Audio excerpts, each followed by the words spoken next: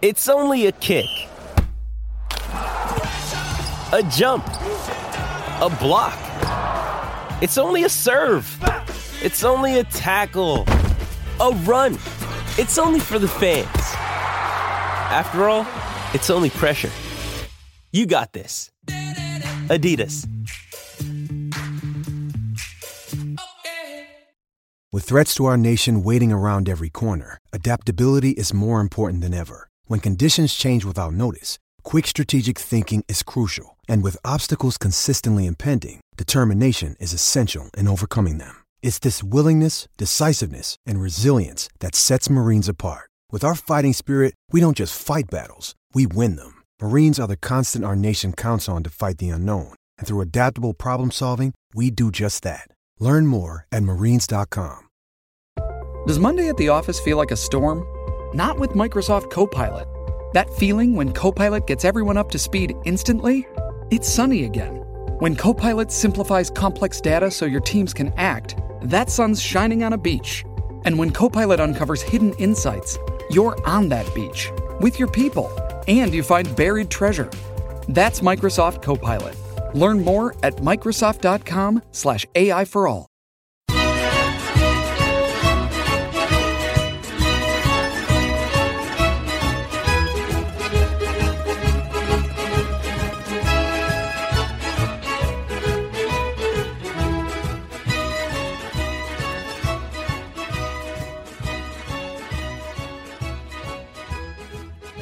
Hello and welcome to another edition of the Forza Napoli Calcio podcast, a podcast devoted to Napoli, of course, but you don't have to be a Napoli fan to enjoy it. If you're a Serie A fan, if you're a football fan, looking for the inside scoop on all things Napoli, this is the place to be.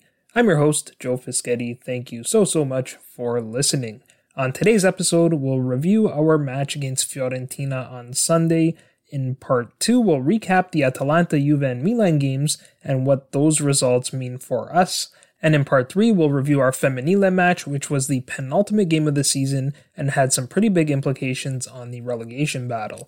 So let's start with our win over Fiorentina on Sunday. Lorenzo Insigne scored from the penalty spot, and the second goal came from a Fiorentina own goal. That was our third consecutive win. We're unbeaten now in our last 14 rounds. The only loss during that stretch was against Juventus, but technically that was match day 3. Every game is the most important right now, but this was really a must-win, and I have to say, after the first half, I was genuinely concerned. We were quite poor in the first half, and Fiorentina were defending well. Any suggestions from rival fans that Fiorentina were going to let us win to spite Juventus were proven false. I'd be lying if I told you I wasn't thinking back to 2018 as this game was unfolding, even though the situations were different in the sense that this season we control our own destiny, whereas in 2018 we didn't. There were still some parallels. Juve beat Inter by the exact same scoreline, I might add, and we played against Fiorentina, who ended our hopes in 2018. But another difference this season is Gennaro Gattuso and the fact that he's had on some of these players, specifically with respect to mental strength. We also had some luck on our side, more so on the second goal. There are different opinions on whether the decision to award the penalty was fortunate or not. We'll cover all of that in this review, and we'll revisit our 3 keys to the match. But first, let's get to the starting lineups. Pepe Iacchini made 4 changes to the squad that he fielded against Cagliari midweek, lined up in his usual 3-5-2. Pietro Terracciano started in goal after Bartolomei Dragowski picked up a muscular injury in that match. Martin Cáceres returned to the starting 11, so Nikola Milenkovic shifted to the center of the 3-man back line, with Herman Petzela to his left and Cáceres to his right, while Igor was relegated to the bench. I think I might have called Herman Petzela Giuseppe in my preview. Apologies for that. Giuseppe plays for Parma. They're not related either. Herman is from Argentina, while Giuseppe is actually Napoletano. Cristiano Biraghi started at left wing back and Lorenzo Venuti started at right wing back. Gaetano Castrovilli started over Sofiane Amrabat in the center of the midfield, with Eric Pulgar to his left and Giacomo Bonaventura to his right. Frank Ribery returned to the starting 11 after Christian Kouame got the start against Cagliari, and he started alongside Dusan Vlahovic up top. For Napoli, Gennaro Gattuso made only 1 change to the squad that beat Udinese and 2 changes compared to our predicted 11. As usual, we lined up in the 4-2-3-1 with Alex Meret in goal. Amir Rahmani and Kostas Manolas started at center back, while Kalidou Koulibaly continues to recover from his injury. Elcid Hisai started again at left back and Giovanni Di Lorenzo started again at right back. Surprisingly, Teimoe Bakayoko got a second consecutive start over Diego Demme in the double pivot alongside Fabian Ruiz. Lorenzo Insigne started on the left wing, while Matteo Politano came back in to spell Chucky Lozano on the right wing. Finally, Piotr Zielinski started in the 10th spot behind Victor Osimhen. So those were the starting lineups. Next, let's revisit our 3 keys to the match. Our first key to the match was that we needed to stop the red-hot Dusan Vlahovic. We definitely achieved that goal. Vlahovic was kept at bay for this match. He did not get on the score sheet. That wasn't due to any fault of his own. Fiorentina set up very defensively, especially before we scored, and Vlahovic got very little service. When he did get service, he made the most of it, including that goal that was ruled out for offside. The ball from Biraghi was excellent, but Vlahovic just went a little too soon. He was still very enjoyable to watch though, just like Osimhen, who was also kept off the score sheet. They are two of Serie A's brightest stars, and you can see why. They're both exciting to watch, they're high energy, and they're hungry. Every time Fiorentina played the long ball, Vlahovic was there trying to win the header, whether it was against our center backs or Bakayoko, and we saw his passion in the second half in stoppage time when he slammed the ball against the steps at the Franchi.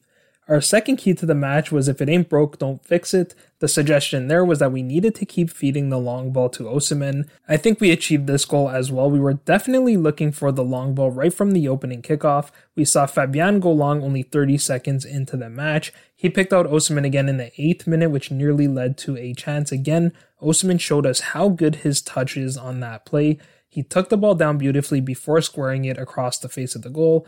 That save that Terracciano made on Zielinski started with a nice ball to Osimhen down the line, and he did really well to cut in before picking out Zielinski at the edge of the area. Most importantly, the second goal started with Fabian blocking a cross before Politano immediately launched Osimhen into space. Osimhen played an absolutely gorgeous switch to Insigne with pinpoint accuracy. Credit to Insigne, more often than not he takes the shot from that area, but this time he laid it off. Zielinski's shot took a lucky bounce off of Venuti and found the bottom corner. Initially, the goal was given to Zielinski, which would have been his 9th of the season, but it was later changed to an own goal. Now, I was tempted to call this one a push because the long ball, in fact, wasn't terribly effective. It certainly wasn't as effective as it was against Udinese. In our preview, we talked about how Spezia played too high and Udinese were pushed too deep. Fiorentina seemed to get their line just right. They played deep enough that Osimhen couldn't get behind them, and high enough that Osimhen was either caught offside or Terracciano was there waiting to collect the ball. I thought Milenkovic did a really good job of man-marking Osimhen in the center of the field, and Biraghi and Venuti did a good job of defending the wings. Fiorentina often defended with a 5-man backline, which made it very difficult for us to cross the ball. Against Udinese, we used our width to stretch the field, but with a 5-man backline and everyone else clogging up the midfield, using the wings didn't really create much space. That's why the first half was so frustrating. Once we scored, the play did naturally open up with Fiorentina looking for the equalizer. That in itself was impressive given that Fiorentina didn't have anything to play for. Some people suggested that they would lay down for us because of their rivalry with Juventus, but they definitely did not. On the other hand, they had a lot to gain from winning this match because if Juventus qualify for the Champions League, that triggers a €10 million bonus on the sale of Federico Chiesa. So Fiorentina were definitely trying to get a result, and in going forward, that created space for us in the counterattack. Just before coming off, we saw Hisai take advantage of that space and go long to Osimhen, who drew a yellow card on Petzella. That was also the play that Osimhen went down holding his shoulder, which was a scary sight. We know how much time he missed after injuring his shoulder in the African Cup of Nations. However, he injured his right shoulder in that tournament, and after this incident, he was clutching his left shoulder. Fortunately, he appeared to be okay and was subbed off shortly after that foul. Finally, our third key to the match was that we needed to watch out for the counterattack. We didn't concede any goals, so we achieved this one as well. As I mentioned, Fiorentina definitely set up to defend and counter. Full credit to our back line, who I thought were instrumental in stopping that Fiorentina counterattack. We saw Amir Rahmani do it in the first half, around the half-hour mark, where he stepped up and intercepted a pass inside the Fiorentina half, which immediately killed their attack. We saw Hisai break up the counterattack about 10 minutes later. That was the play where Biraghi went down deep in Fiorentina's half, but Fiorentina attacked anyway. Then when we retrieved possession, Abisso stopped the play. Fabian was visibly upset, and rightfully so. If Fiorentina didn't feel the need to play the ball out when their own player is down, then Napoli should have been allowed to play on. Back to defending on the counter though, Manolas made another key interception to stop Ribery and Vlahovic about midway through the second half as well, and our midfielders were helping out too. I thought Bakayoko had another solid game, starting over Demme. Fabian was impressive once again as well. He's really embraced that deep-lying playmaker role, and of course the wingers got back to defend on the wings. So we achieved all three of our keys to the match, which I think is consistent with the final result. I want to touch on a couple of talking points before I close this review. Let's start with the penalty decision. This was a bit of a controversial one, at least for some people. I didn't spot it in real time, but after seeing the replay, I thought this was definitely a penalty. Now, obviously, I'm biased as a Napoli fan. There were plenty of other people, namely Juventini, claiming that this was not a penalty. The common defense was that the players were pulling each other, that Rachmani was pulling Milenkovic's arm while Milenkovic was pulling Rachmani's shirt. Rachmani was pretty adamant that his shirt was being pulled. Some Juventini used this call as evidence that, contrary to public opinion, the referees are not in fact helping Juve get into the top four. Of course, the flip side of that coin is that if the call that was given to Cuadrado was a penalty, then surely this was too. At the very least, you would have to agree that this was a close call, while the supposed foul on Cuadrado was clearly not a penalty. It's also worth noting that in the 19th minute, Biraghi had 2 handfuls of Osimhen's shirt and nothing was called there, so even if you think Rachmani wasn't fouled, you could say that 2 wrongs made a right. What's crazy to me is that once the penalty was given, Milenkovic was not shown a yellow card. That almost never happens. Typically when VAR awards a penalty, the player who committed the foul is booked. Of course, Milenkovic was already on a yellow, so he probably should have been sent off there. Milenkovic wasn't the first player who should have been sent off. Frank Ribery picked up a yellow just before the break for a late foul that I thought was quite cynical. Then he fouled Zielinski shortly after the restart, and I think that was a yellow card offense as well. I suspect had that been another player, he would have been booked. Instead, Fiorentina's usual starting keeper Dragowski was shown a red card on the bench for dissent. In any event, Insigne was stopped by Terracciano on the penalty, but the keeper pushed the ball straight back to Insigne, who scored on the rebound. This was identical to Cristiano Ronaldo's goal on Saturday, and it was a big one as well. With that goal, Insigne set a personal best for goals in a single Serie A campaign at 19. It's also worth noting that the yellow card El Cid Hysaj picked up after the foul on Rachmani was cancelled. While that makes perfect sense to me, I don't think that was the correct application of the rules.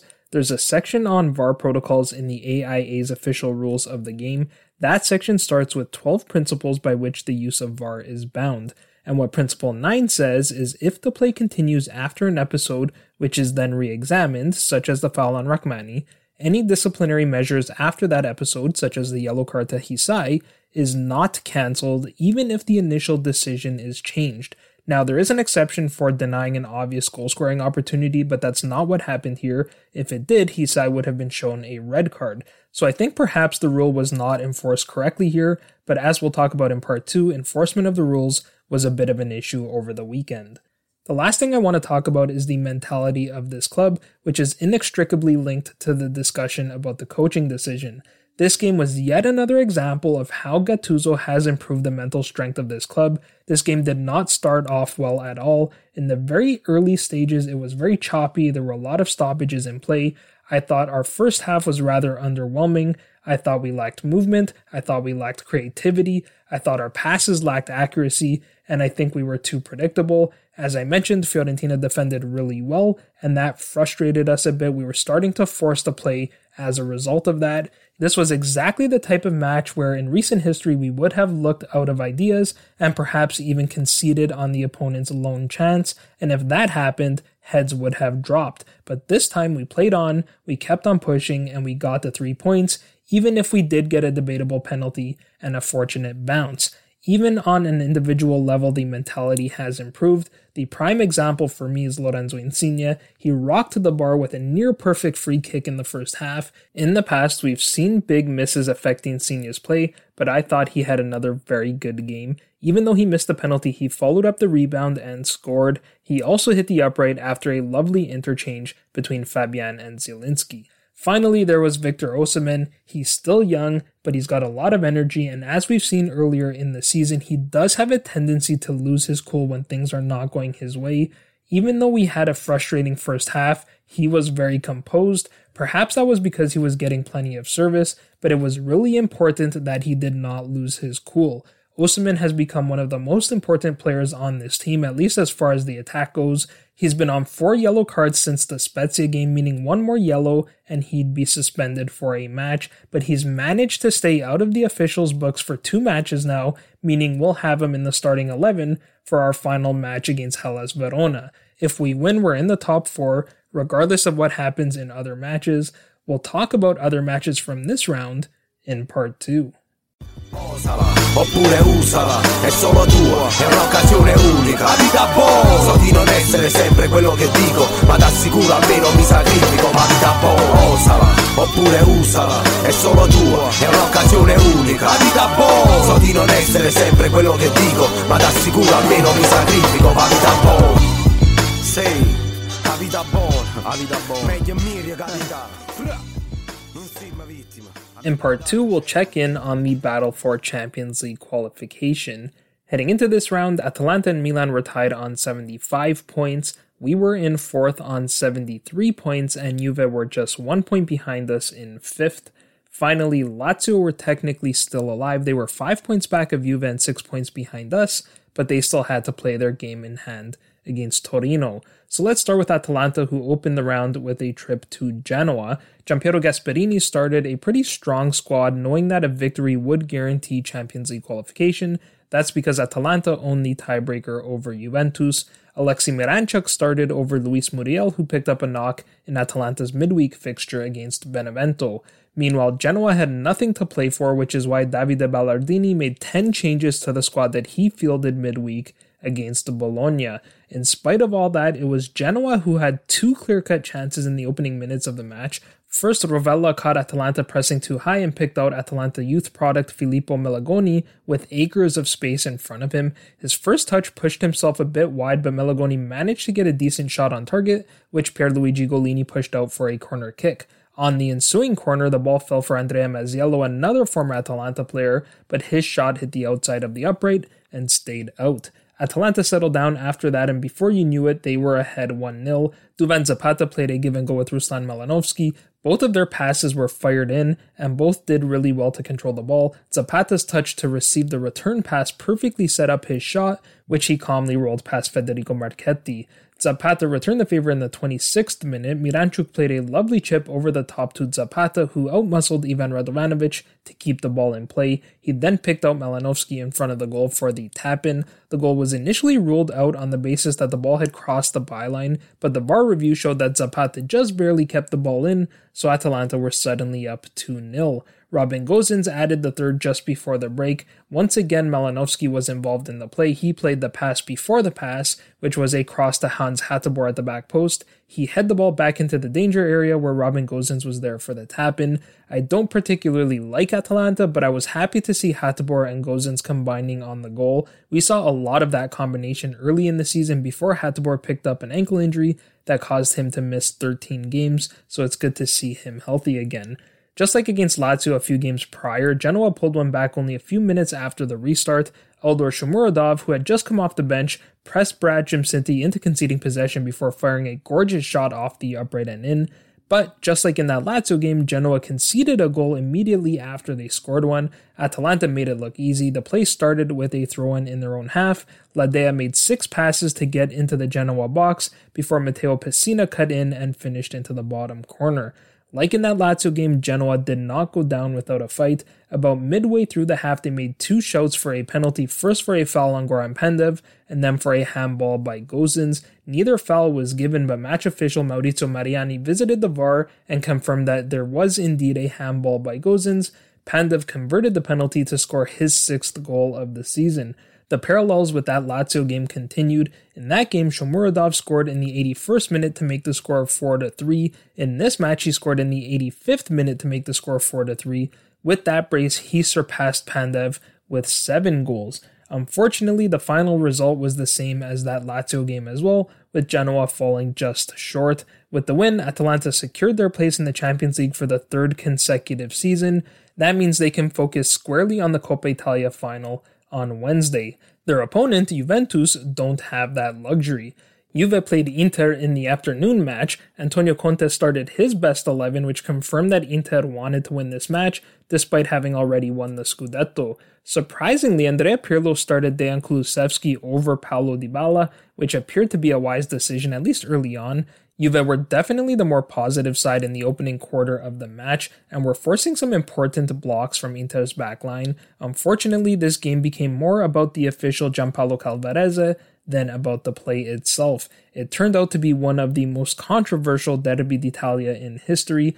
The first controversial play came about midway through the half when Giorgio Chiellini went down in the area. Initially, the penalty wasn't given, but when the play stopped, Calvarese visited the monitor and decided to give the penalty. He deemed that Matteo Darmian had his arm around Chiellini, which I thought was a really soft call. If that's a penalty, then I can assure you there's probably a penalty on just about every single corner kick. Cristiano Ronaldo took the penalty and was stopped by Samir Handanovic, but the rebound fell kindly for Ronaldo, who tapped into the empty goal. I'm a pretty objective person, but I couldn't help but think that once again, Juve were getting the calls. But less than 10 minutes later, Inter were awarded a penalty of their own. This call was also made after a visit to the monitor, and in my opinion, the decision was equally soft. The VAR review showed that Matthijs de Ligt inadvertently stepped on Lautaro Martinez's heel inside the area.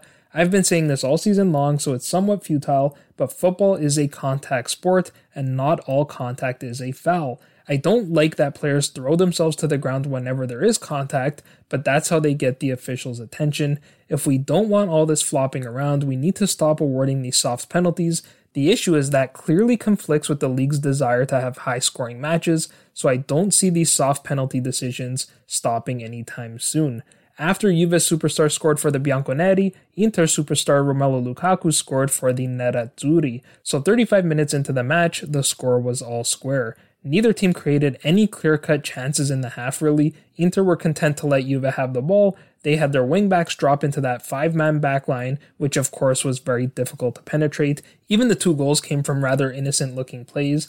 Because of those 2 VAR reviews, there was 3 minutes of stoppage time in the first half, and in the dying seconds of the half, Juan Cuadrado put Juve back ahead. It was a bit of a fortunate goal, but good things happen when you push forward. Kulusevski's cross from the right wing was blocked by Stefan de Vrij, but fell kindly for Cuadrado at the edge of the area. His shot took a deflection off Christian Eriksen, who turned his back on the play. Had Inter not already been champions, I don't think Antonio Conte would have been too happy about that. That deflection was enough to foil Handanovic, so Juve took a 2-1 lead into the break. Inter started the second half more positive than the first, looking for the equalizer. 10 minutes into the half, we got the third major decision from Calvarese. He showed Rodrigo Bentancur a yellow for what appeared to be a 50-50 tackle. Maybe there was a foul there, but it certainly was not a yellow card offense. Bentancur was already on a yellow, so with 35 minutes to play, Juve went down a man. Inter slowly increased the pressure to the point where Juve were basically on their heels defending. Both managers made interesting substitutions. Pirlo actually took out Cristiano Ronaldo in the 70th minute, which I think was the right decision, but one that took a lot of balls. Pirlo did say after the match that it might have been the first time Ronaldo was happy to be subbed off. He added that Juve were down a man and Ronaldo would have been chasing shadows. Meanwhile, Conte replaced center-back Alessandro Bastoni with Matthias Vecino, who's a midfielder, so you know Conte wanted to fight. He could also afford to do that because he had an extra man. Vecino nearly equalized with his first involvement in the match, getting free in the area in the 82nd minute. He had Ivan Perisic's cross low and hard, but Szczesny made an excellent save to keep it out. Moments later, Inter did equalize on almost exactly the same play. The ball came off of Chiellini and went into his own goal, but the goal was ruled off for a foul by Lukaku on Chiellini. However, once again, VAR intervened, and you could clearly see on the replay that Chiellini, in fact, had a handful of Lukaku's shirt, and there was definitely no foul, so the goal was given, and the score was tied at 2. Chiellini was furious with the decision, which was rather ironic given how easily he went to ground to win Juve's penalty. That scoreline didn't stand for long, though. In the 88th minute, Calvarese awarded yet another penalty to Juve. This was probably the worst call of the lot. Cuadrado had the ball on the right wing. cut back into the area and left his foot out to hit Perisic before he went to ground. Perisic did absolutely nothing wrong. If anything, he was fouled by Cuadrado. I was certain VAR would reverse the penalty decision, but it did not. With Ronaldo off, Cuadrado took the penalty himself and put it away very convincingly. He was the man of the match for me. You could argue that he's been Juve's best player all season, but of course that award has been reserved for Ronaldo. That was the final goal of the match. Amazingly, Juve have picked up 6 points from matches against in-form Sassuolo and Inter. That win ended Inter's unbeaten streak at 20 matches, but more importantly, it kept Juve in contention for Champions League qualification. With Napoli yet to play, Juve temporarily moved into 4th place. Moving on, Milan had a chance to secure their place in the Champions League in the final match of the round. Heading into the round, this was touted to be a tricky fixture. Benevento were expected to beat last place Crotone, meaning Cagliari would have been fighting for survival. Instead, Benevento drew Crotone, and they did it in rather dramatic fashion. Benevento opened the scoring in the 13th minute, then they went up a man in the 24th minute. It seemed they would coast to victory, but they weren't able to add a second goal, and Simi equalized in the 93rd minute. That was his 20th goal of the season, which is quite remarkable for someone playing for the last placed team. With that draw, Cagliari achieved salvation, so this match suddenly became much easier for Milan, at least in theory. Milan dominated the play early on, but Alexis Salamakers was foiled by Alessio Cranio, and Davide Calabria watched his effort from distance sail over the bar. Cagliari seemed to grow in confidence from that point on, and they were actually the better side for the final 15 minutes of the half. The commentators suggested that perhaps they had hyped themselves up to play for a win, and that desire cannot simply be switched off.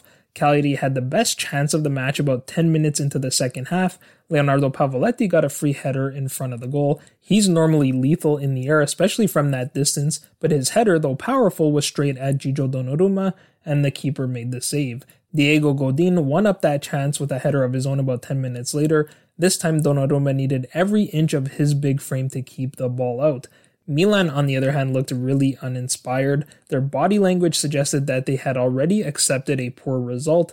They didn't show any urgency until the final quarter of the match, maybe even a bit later than that. Unfortunately, the shots that they did create kept on falling for Samu Castillejo, and his finishing was dreadful. This one finished in a 0-0 draw, which you have to say was a fair result. You could even say that Cagliari deserved a better result for how they played, especially when you take into account that they apparently had a few celebratory beers before the match.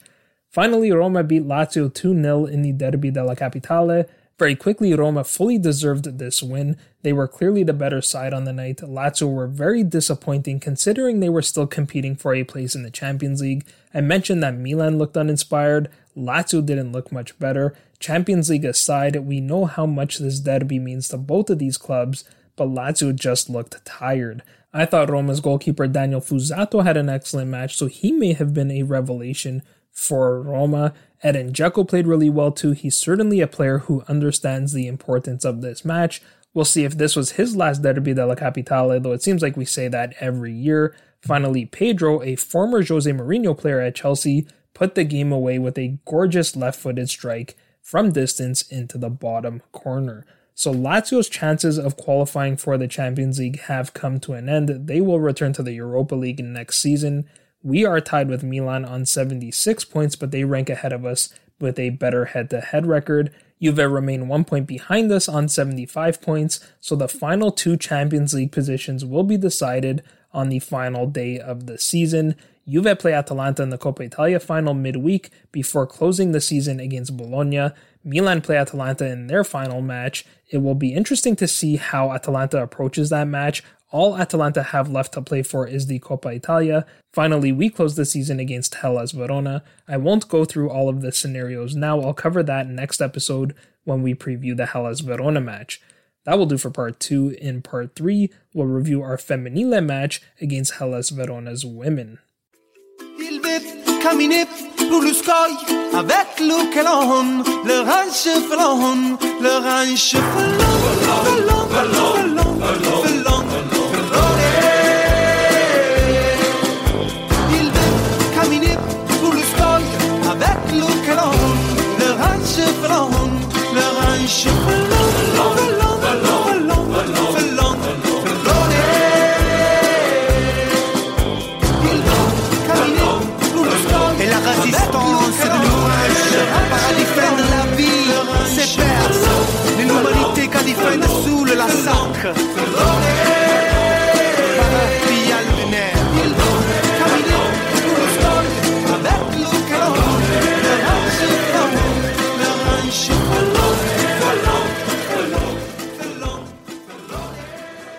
In the final part, we'll review our latest Femminile match. Heading into this round, we were third from the bottom of the table on 12 points. That was 3 points clear of San Marino Academy, who were second from the bottom in that final relegation spot. With only 2 matches remaining, including this one, a win from this match would guarantee our survival. Hellas Verona were 1 position ahead of us in the table, but they had already achieved salvation. They were on 19 points, which was 7 points clear of us and 10 points clear of San Marino in the relegation zone. So with that, let's get to the starting lineups. Verona lined up in a 3-5-2 with Francesca Durante in goal. Caterina Ambrosi started in the center of the back three with Sara Mella to her left and Giorgia Motta to her right. Anna Jelencic played at left wing back and Michela Ledri started at the right wing back. Irene Santi started in the center of the midfield with Rossella Sardu to her left and Madison Solo to her right. Finally, Elena Nichelle and Giorgia Marchiori started together up top. For Napoli, Alessandro Pistolesi went back to his more typical formation after resting some of his regular starters against Juventus. He lined up in the 4-3-3 with Sabrina Tasselli in goal. Alexandra Hune returned to the starting 11 to play alongside Guomi Arnaudotir in the center of the back line. Martina Fusini started at left back and Elisabetta Oliviero returned to her usual position at right back. That meant Paola Di Marino was relegated back to the bench. Sara Huchet returned to the starting 11 to play in the center of the midfield with Eleonora Goldini to her left and Emma Eriko to her right.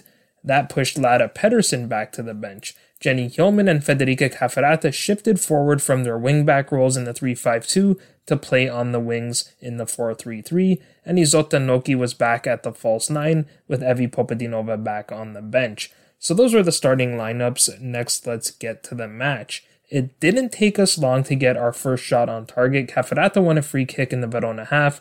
Huchet put the ball into the area, but it was cleared out to Oliviero. She took an audacious strike from 30 yards out that didn't have much power, but it had plenty of spin, so much so that Durante was nearly fooled on the bounce, but she managed to knock the ball down in front of her before collecting it. Napoli had a glorious chance in the 15th minute. Fusini played a gorgeous ball from the left side of the midfield to Noki in the area. Noki timed her run perfectly to get behind the Verona back line. She didn't take the ball down particularly well on her chest and probably should have taken the shot with her left foot. Instead, she tried to spin and shoot with her right. That allowed Ambrosi to get into position to block the shot, which still required a good reaction save by Durante. About midway through the first half, Arnaudotir fell awkwardly and appeared to injure her right foot. She tried to walk it off, but she was clearly in a lot of pain. Unfortunately, she had to come out, which was a huge loss for us. Arnaudotir has been so reliable and consistent since she joined the club earlier this season. Her and Hune have formed a really strong partnership at center back, so Di Marino had to come off the bench to fill the void. We came close again in the 39th minute after winning a free kick on the right side of the midfield. Huchet played a direct free kick that forced Durante to punch the ball out. If she didn't get to that ball, then Goldoni was waiting to head it into the back of the goal. Things got a little testy after that. Hune and Nichelle got tangled up at the sidelines. It appeared that Nichelle grabbed Hune's hair, and when Hune got into her face, she shoved Hune's face away. Somehow neither player was booked in the incident. Verona didn't get their first real chance until a few minutes before the half. Ledri played a dangerous cross into the area, and Sardo beat Oliviero to the ball, but her header just missed the target. That was the final chance for either side in the first half, which ended 0-0. We lost a bit of our momentum during the break. Verona were the better side for the opening 15 minutes of the second half. Pistolesi saw this and made a pretty bold triple substitution with about half an hour left to play. He replaced midfielder Goldoni with striker Popadinova, and he replaced both of his wingers. Hillman was subbed off for Pia Riesdijk, another striker, and Cafferata was replaced by defender Mariah Cameron. Pistolesi also switched to a 3-4-3 formation by having Oliviero push up into the midfield.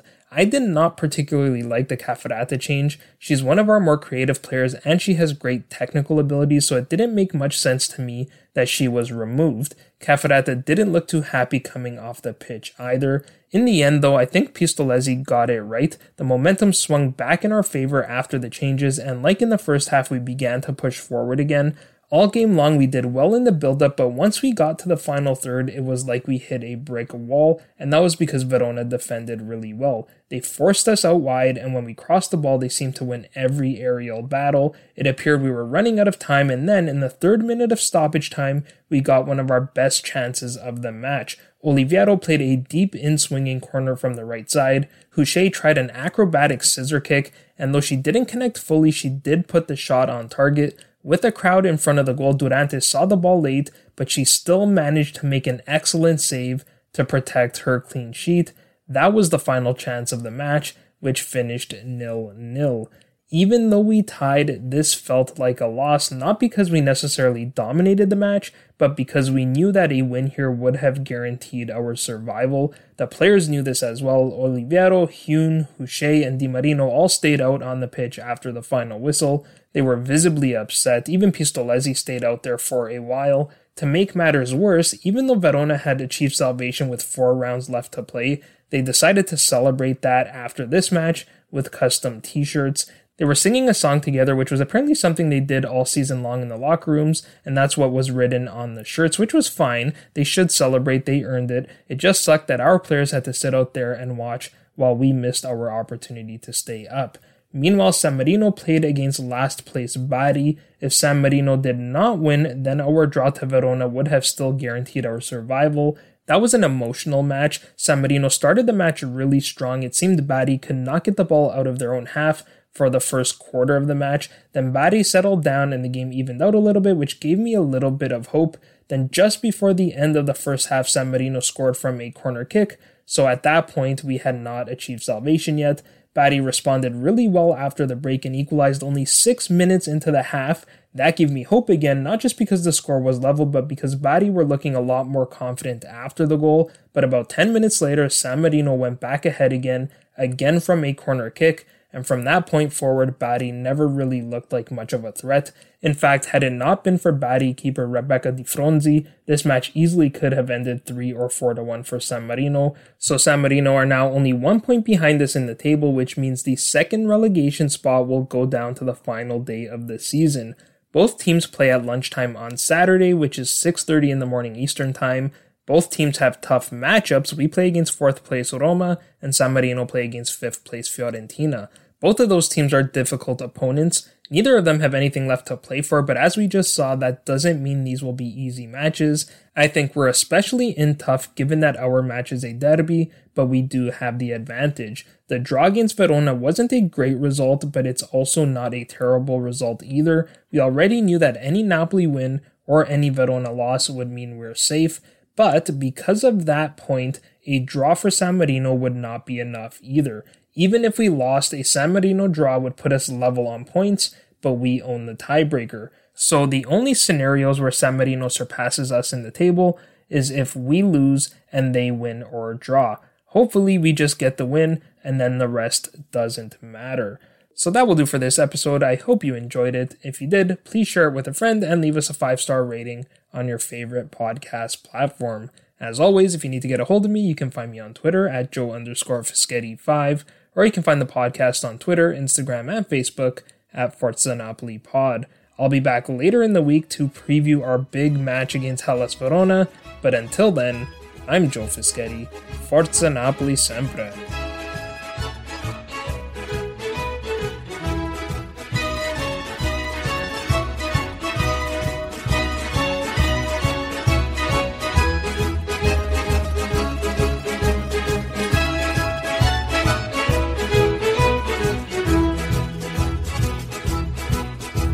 Ai sera nani ne mere sayette tu sai Ados tu cuore ingrato chiudi spiette famelo un po' Adò lo fuoco coce ma si fuie e lascia sta E non te corri appresso non te sfruie sulla guarda Yamma, yamma, yamma, yamma, yamma, yamma, yamma, yamma, yamma, yamma,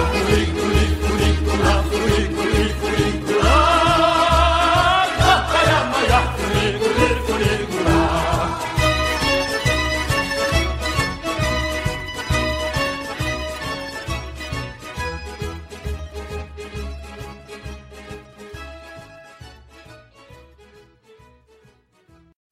Sports Social Podcast Network. Judy was boring. Hello. Then Judy discovered ChumbaCasino.com. It's my little escape. Now Judy's the life of the party. Oh, baby, mama's bringing home the bacon. Whoa, take it easy, Judy. The Chumba life is for everybody. So go to ChumbaCasino.com and play over 100 casino-style games. Join today and play for free for your chance to redeem some serious prizes. ChumbaCasino.com. No purchase necessary. Void where prohibited by law. 18+ terms and conditions apply. See website for details.